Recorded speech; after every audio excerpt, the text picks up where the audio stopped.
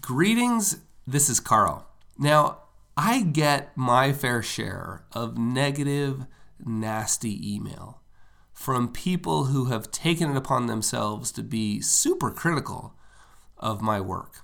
And if I were to focus on that email, it would be crushing to my ability to do work that's going to be seen in public at any degree.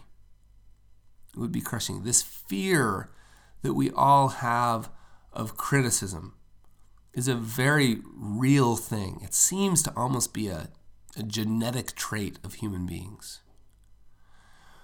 Now, I also get plenty of awesome, positive email from fantastic people who decide to take a little bit of time out of their day and send me a kind note telling me how my work has impacted them and their lives.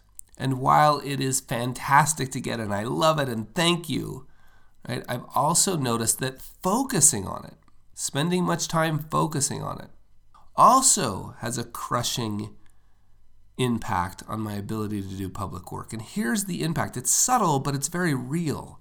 What happens is your standards, your expectations, it has the impact of raising the expectations you have of the work. You feel like, if you start believing all of that stuff, right?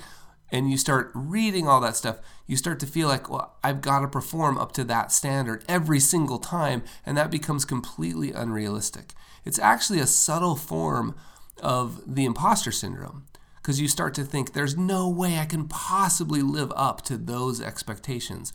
I also like to think of it as putting a little bit of air distance between you and the ground.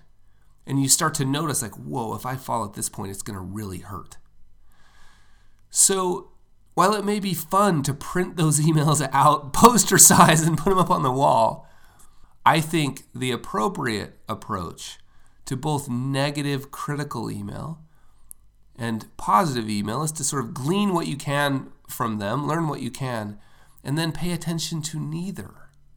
If I'm not willing to take the blame from super critical email, I'm also not going to accept the praise from super positive email.